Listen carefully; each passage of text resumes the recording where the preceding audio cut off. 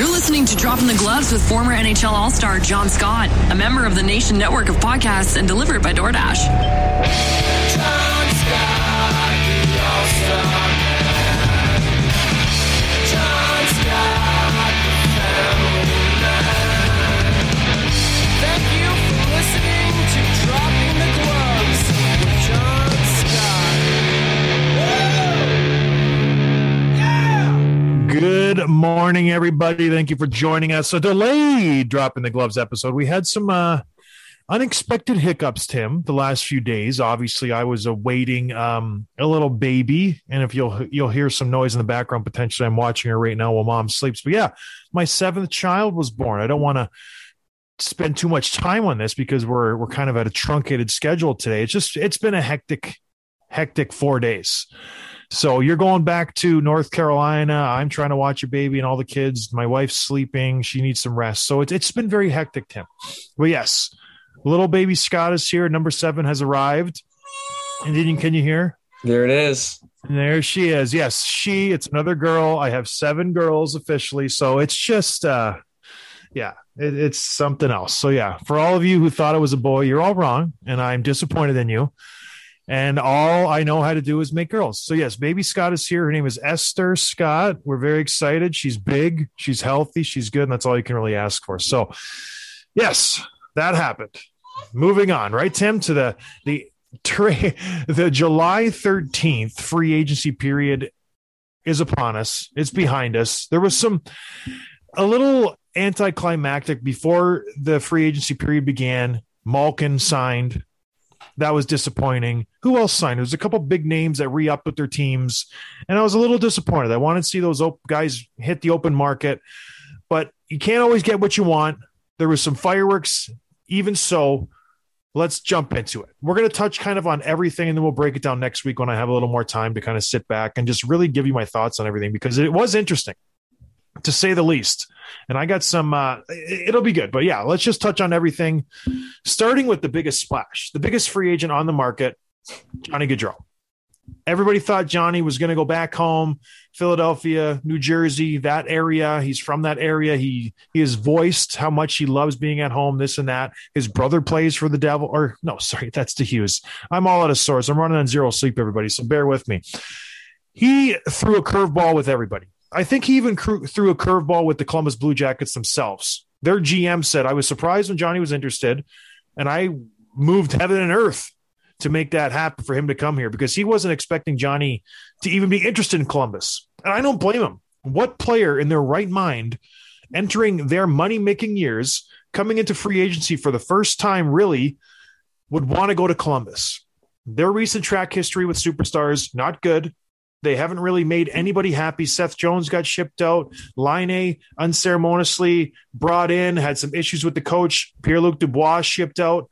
All of these guys are just leaving Columbus. It's never really worked out. It's not for lack of trying. Their GM he's been pushing the envelope ever since he's been put in that position. That 1 year, famously, he didn't trade Bobrovsky. He didn't trade Panarin. He didn't trade all these guys because he wanted to make a push, win a Stanley Cup. Ended up blowing up in his face, but you have to love his effort. And you have to love his reaction when he heard the news that potentially Johnny Gaudreau could be interested in the Columbus Blue Jackets. He probably checked his phone. What? Am I getting pranked here? Like, am I getting swatted? Or are the police going to come barreling through the doors? This can't be true. This is not true. For whatever reason, we'll break that into next week. We'll discuss that at length. Johnny wanted to go to Columbus, and he signs with the Columbus Blue Jackets. Tim, when you saw this, did you have to do a second, third, fourth take? Because this is completely insane. It goes against everything I know about hockey players and just professional athletes as a whole. You don't go to a struggling team when you're a superstar and sign for less money. Well, why did this happen? What do you think is going on, Tim? I don't totally get it. I thought it was like a prank at first. My uncle texted me at one point and he told me that Johnny Gaudreau signed with the Bruins. And I believed it for a hot second. And I checked. I'm like, no, he didn't. So when I saw the Columbus news flash across my tape, I was like, no, that's no way that's correct. And so thinking more about it, I was thinking, okay, he wanted ideally to return to Philly. Never got the offer that he wanted, but he wanted to play in front of his hometown. And if he can't play for his hometown team, he didn't want to play against it, which is why he didn't sign with the Devils and the Islanders, even though those were the two teams that were believed to be the front runners at that point. And the longer it went, the less likely he was going to sign with those guys. The more those teams were getting nervous, which is why you saw the Devils sign Palat instead. And that was kind of like their contingency plan. But I don't understand that makes sense to me. I don't understand why Columbus, though. If you make a decision to say, okay, I can't sign with this team, so I'm not going to sign with those teams, that leaves 27 other teams. Why Columbus? Was it just that they're the ones who answered? I mean, I like Columbus. It's a cool city. I think this team, could be good in a couple of years. They're not a playoff team. They weren't this year. And Johnny Gaudreau doesn't make them a playoff team at this point. Laine is not under contract. He will sign, especially with Gaudreau there. But that part doesn't make sense to me. Their first line consists of, if Laine resigns, which we're expecting he will, it's Gaudreau, Laine with Jack Roslovic being the first line center. Wait, what? If I'm Johnny Gaudreau, I'm signing up to play with who? Yeah. So the big issue here with me, it's not that Columbus got him. Great. Johnny has his reasonings, and we don't know. We'll probably find out about that once we kind of take a breath and realize what's going on and kind of digest everything. Johnny will do a couple of interviews and he'll let us know his reasonings. But the big issue with me is Philadelphia. What are we doing if I'm Chuck Fletcher?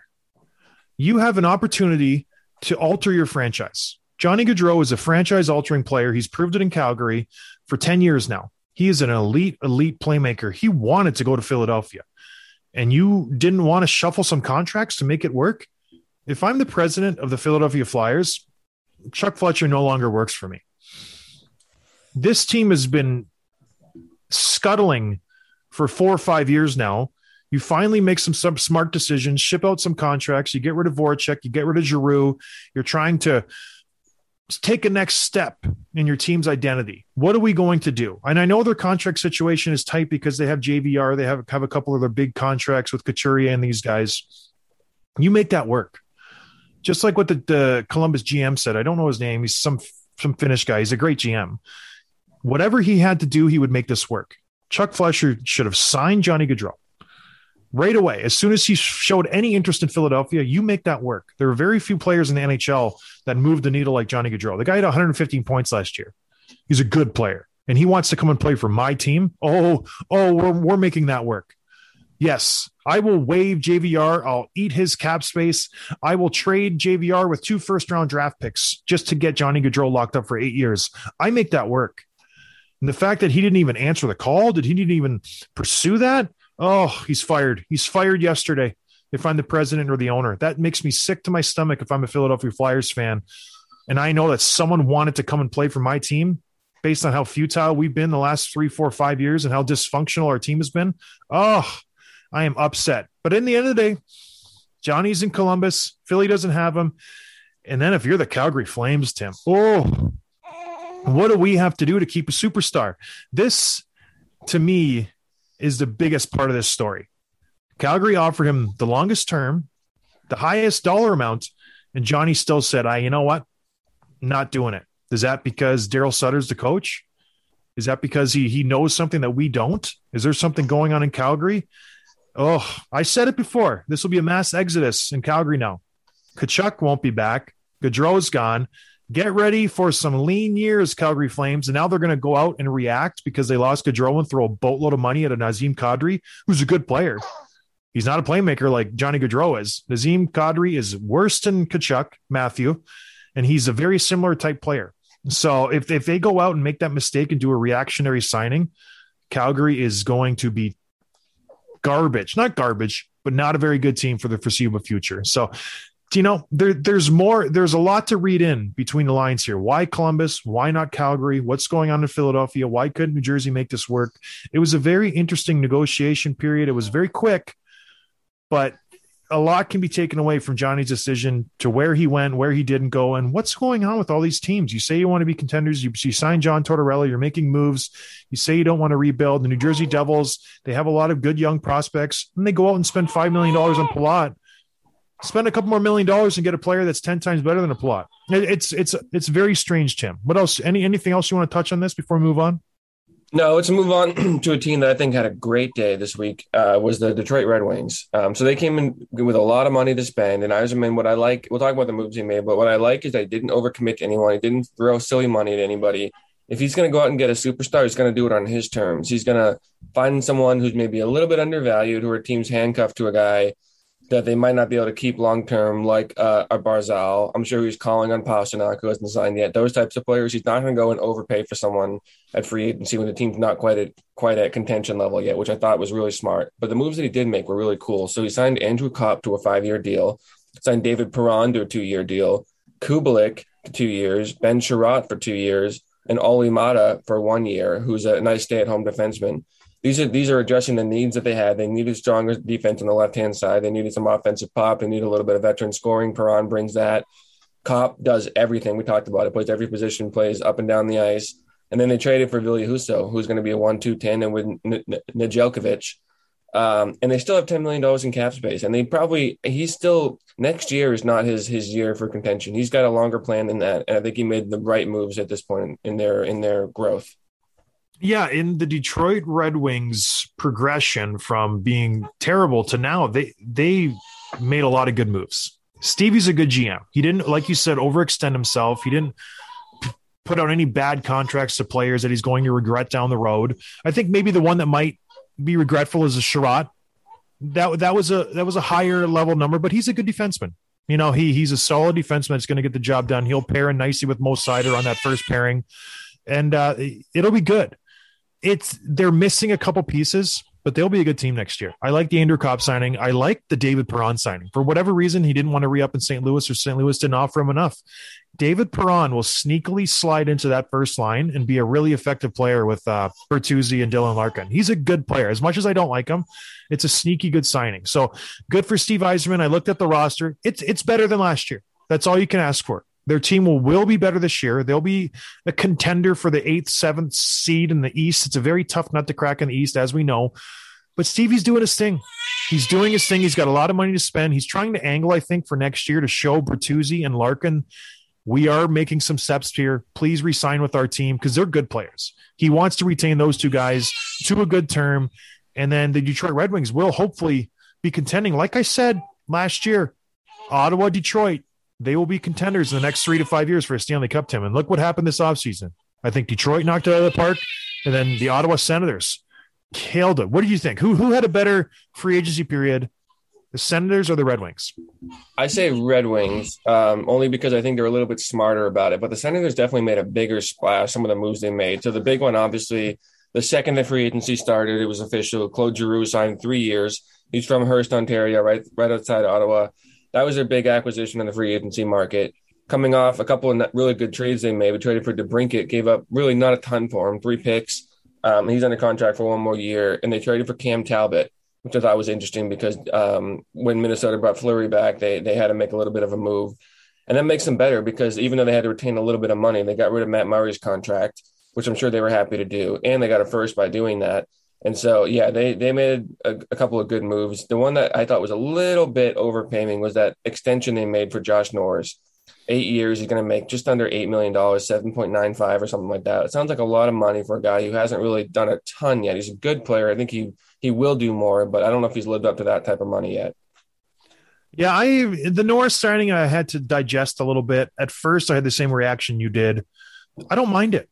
The kid's showing progression. He's showing he's got a lot more left in the tank. He had a good year this year. He's a big body centerman. He really is. So I think he will grow into that contract. And when it comes to the 5th, 6th year of that contract and he's making 8.75, 9.25, it'll be a bargain. I think this guy will be a point per game guy. I think he's a really good hockey player. And I think Dorian knows this and making the smart decision. He's going to lock him up for a long term. Yes, it's a gamble. You have to gamble on your draft picks. You bring this guy in. He's a high draft pick and you're going to roll with him. He's a good player. So they don't want to lose him in restricted free agency or free agency in a few years. I think Ottawa knocked this period out of the park. I think they killed it. I think they come out of this free agency period the most improved team by far. Top to bottom, they improved every facet of the game. They got better defensively. They got better in the goaltending. They needed some goal-scoring punch, and they got it. They supplemented Stützle. They supplemented Tkachuk. They had a decent team, but not any high-end scoring talent. They go and get DeBrincat. They needed a playmaker. Giroux comes there and just adds that element. Sorry, she wants mom, everybody. I'm sorry. I'm trying to hold down the fort here when mom gets a nap in. But I think Ottawa, and then to cap it off, they get a first rounder by trading Matt Murray, and then you get a better goaltender at the end of the day. It's insane that he was able to do this. Joe Dorian completely resurrected my perception of him. I thought he was a bad GM. He's making bad this and that. He's foolish to say Ottawa is a contender. If Ottawa doesn't make the playoffs this year, it'll be surprising. They have a very good team, Tim. Yeah, the only thing that I get nervous just thinking about, like, other teams have made big moves and brought in all these guys, and you think they're going to work out and keep doing how they produced in the past. Last year, you had the Flyers bring in Cam Atkinson and Ristolainen and, Yandel and Ellis. You're like, okay, they're going to be a lot better this year, and they weren't. And the Blackhawks go and bring in Tyler Johnson and Seth Jones and all these other guys, and it doesn't work out. And you see a lot of times you assume that the pieces are all going to fit together, and they don't always. A lot of times it's the chemistry. I mean, the Celtics have done it every sport, right? There's always a team that brings in a bunch of guys. You think they're going to be so good, and it just doesn't work out. And a lot of times they miss the playoffs completely. I don't know that this is the case, but I'm hedging my bet a little bit. I'm a little bit nervous from that. I'm not assuming that Giroux is still a point per game guy. I'm not assuming that DeBrincat's going to score 40 goals playing with these guys. Their top six looks really good on paper, but we'll see how it actually plays out. Can't live in fear, Tim. Can't live in fear. You got to always push the envelope. This is he could not extend this rebuild any longer. I feel like for his job, for his sake, he had to pull the trigger and spend some money and try to make this team a contender. He could not sit on his draft picks and just say, you know what, we're going to, like the Philadelphia 76ers has done. Well, it's a process. No, we have to win now. The fans are chomping at the bit, and you have to send a message to your young players that want to re-sign. The Norrises, the Kachucks, the Stutzels, the Bathertons. You have to invest in them and say, you know what, the Shabbats, we're going for it, you guys. We have a good young core. We're going to bring in some veteran guys, and we're going to give you the goaltender you want. And now we're going for it. And so I love what he did. I think Ottawa will be a good team, especially when you look at the division. Toronto did not improve. If anything, Toronto took a few steps backwards. Buffalo's bad. Boston has huge question marks surrounding that team. Where are we going to be? What's Marchand's injury status going to be when he comes back? Is Bergeron going to come back? What's the Krejci situation? What's going on in Boston? There's a lot of unknowns in that division. And right now, the Senators all of a sudden are looking pretty dangerous. They have a good young team that will be motivated. These guys have not had success in a long time. And when you get that taste, oh, baby, you want more and more of it. So if you're those young guys and you see these older guys coming in who have had success internationally and in the NHL, you're like, oh, baby, let's go. Like, I'm excited. I want to come to the rink. And they will come out of this gate firing first game this season. I expect them they're going to be a dangerous team, Tim. I really do. I think Dorian, based on just 2 days of work, GM of the year so far. Killed it. Sure, yeah, the group chat between the Senators guys with Tkachuk and Batherson and Norris and all those guys is blowing up, and I'm sure they're very, very excited to play with these new additions. The other move I want to talk about, you mentioned the Bruins. They made a trade the other day, and they traded Erik Haula for Pavel Zacha. Did you have a quick reaction to that one? Well, I thought that was a move anticipating another move. So you get rid of Haula, you bring in Daka with the anticipation of a bigger move for Boston. I don't know what their end game is. Do you know? You're a Boston insider. Are they angling for somebody? Are they trying to pick up a trade? What's going on in Boston trying to clear up that cap space? Yeah, here's what that deal is about. One, they capitalized on a player who's 31 years old, who had his best career in 5 seasons, second best of his best season in 5. And so they capitalized on him, Erik Haula, who played, top 6 minutes most of the year, played with Taylor Hall and Pasternak, and good player. I like him. They moved him from a younger player who's bigger, stronger, and he's got more of a two-way game with Pavel Zacha. Again, he was like a 6th overall pick, so he's got the bus thrown around on him. I think he probably shouldn't have been drafted that high. So hopefully, shedding that a little bit, getting a fresh start will help him. But this move only works if you bring back more pieces to your top 6, because your top 6 got worse. Like, Haula is really not a top 6 player, but he's also a guy that can play there. Zacha's not. Zacha really, he could move up, but he's not. He's a better on the third line. And so I'm thinking they must have made this move in anticipation of Bergeron and Krejci signing, which sounds like they will, but the longer it goes on, the more nervous I get. And Bergeron, there was a report in Montreal on the French-Canadian paper that said he was all but basically had signed. And then after a day later, he clarified that he wasn't ready to confirm that this was happening. So it does make me nervous. That all said, he was the first person to call Pavel Zacha when the trade came through, and he basically welcomed him to the team, which tells me that he's still running things. He's still captain. He's still part of that group. So I like the move, but again, it only works if they're not done. If this is it and they don't bring those guys back, they got worse with this trade, and they got worse by omission with those guys being gone. Does it bother you that Bergeron is like holding the team hostage? It's like you should know if you're going to play next year. It's been enough time since the end of the season to make your decision. Like, what are you waiting for? The thing that, we can't – I'm not ready to blame Bergeron. I mean, their entire offseason plan hinged around trying to get their 40-year-old center to not retire. Like, that's on them. That's not on Bergeron. I think he's been fine. I wish it would sign sooner, but I'm not upset with him. So, especially, like, what move are they going to make that's better than him? They don't have any cap space. They're relying on two loyal veterans to take a pay cut to stay with them. It's not like they can go out and make a play at some of these big names being thrown around. They're not going to sign a Kadri. They couldn't have signed a Gaudreau, even if those guys, if they knew they weren't coming back. So, no, it doesn't really bother me. I just hope that they don't blow it. Oh, they'll be bad this year. They will not be better this year than they were last year. There's no way. If those two guys come back, they will be better than this year. You think Bergeron will be better this year than he was last year? He'll be as good. The thing is, well, Krejci returned too. So now you've got a full season of Pastrnak, Krejci, Hall, like we talked about last week. Bergeron, DeBrusk is motivated now, and Marchand. Yeah, you got some injuries coming back, but he'll be fine. He'll be fine. And you got McAvoy and Grizzly, your arguably top two defensemen, 2 out of 3, and they're dealing with injuries. They probably won't be back till like October, November. So it'll be a slow start, but I think they'll be fine. And really, I think the only playoff spot in the East that would be potentially open for grabs is the Washington Capitals, but they got a little bit better too. They got better at the goalie position. Kemper's probably the best goalie since what's his name was in his prime, the guy that won him the cup. So I think Holtby? They'll be better too. Yeah, Holtby. Yeah, I tell you what, the East got a lot better, and a team just down the road from them, just a little bit south, very close to where you're living now, Tim, Carolina Hurricanes, absolutely made a splash. Don Waddell is a very conservative GM. He doesn't overextend himself. He's very smart with his money. He went for it. The last 2 years, I feel like he's just said, I'm all in. The offer sheet to Montreal for Kotkaniemi, the trades that happened this last week, are the Carolina Hurricanes all of a sudden, not so quietly, the team to beat in the Eastern Conference. You bring in a former Norris Trophy winner in Brent Burns to fill that spot that Dougie Hamilton left, that Tony DeLangelo left. You bring in a guy who's was better than them. I don't know if he's an upgrade per se, but he's a bigger force out there. Burnsy, when he's motivated, when he's going, he's always motivated. What am I saying? He's a good player. And then you bring in a goal scorer, which I think they missed in the playoffs. They didn't have that guy, that lethal threat. And I talked about this when they were playing the Rangers. They don't have that guy. Yes, they get zone time. Yes, they get, pressure. Aho's great. Trocheck is great. All these guys. Svechnikov is probably the most dangerous goal scorer, but he's not keeping anybody up at night when you're game planning against Carolina Hurricanes. And bringing in Mats Pacioretty. That guy will keep coaches up at night. He is a bona fide goal scorer. He's done it all throughout his career.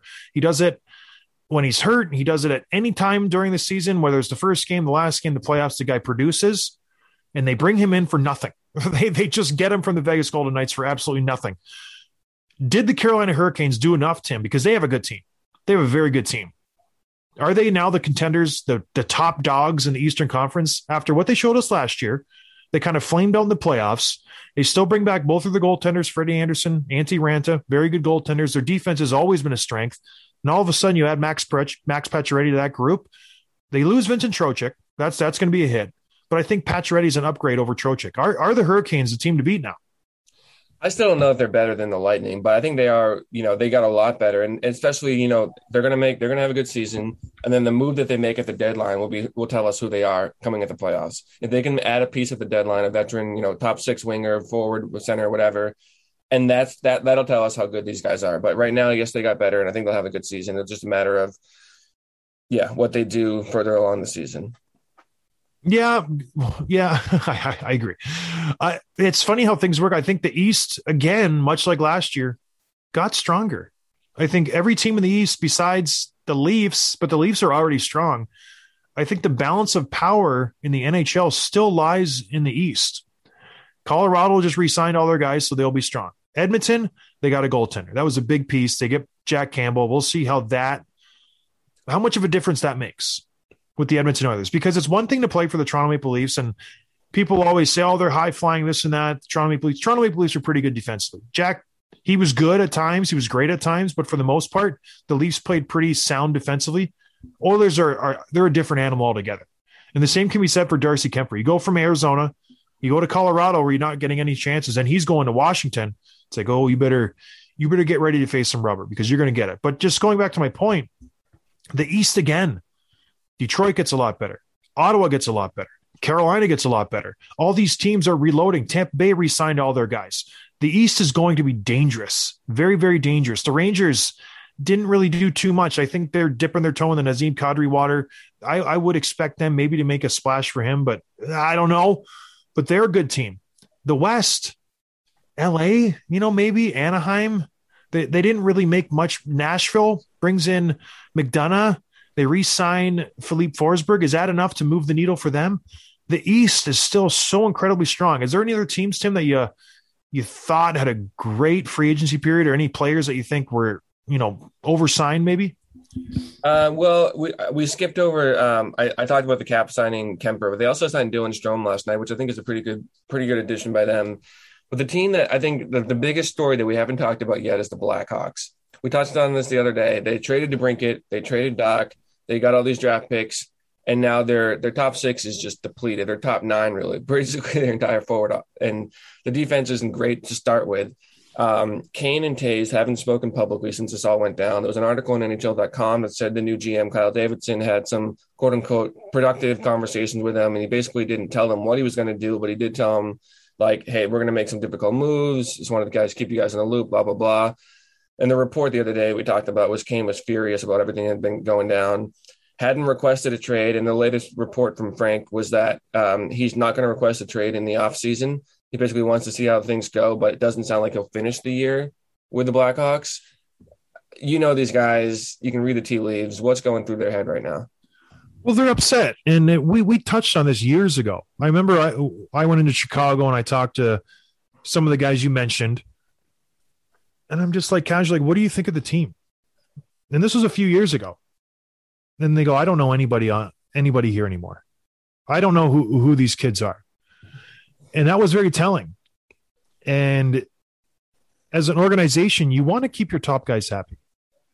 You want to, and you see with Vegas now, where word is around the league, no one wants to go to Vegas.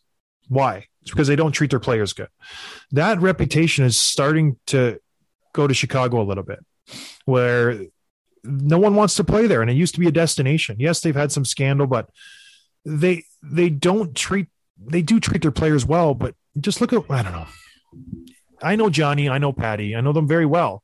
They're not happy, but I think they won't come out and say anything because the organization has done so much for them. They've enjoyed their time there. They don't want to step on anybody's toes, but they don't want to be there. I don't think they've wanted to be there for a long time. And they locked into those contracts with the expectation that the GM, the organization, was going to surround them with talent to win Stanley Cups. And that didn't happen. That didn't happen for the last 7 years. They've been a bad team for a long time. So they're upset.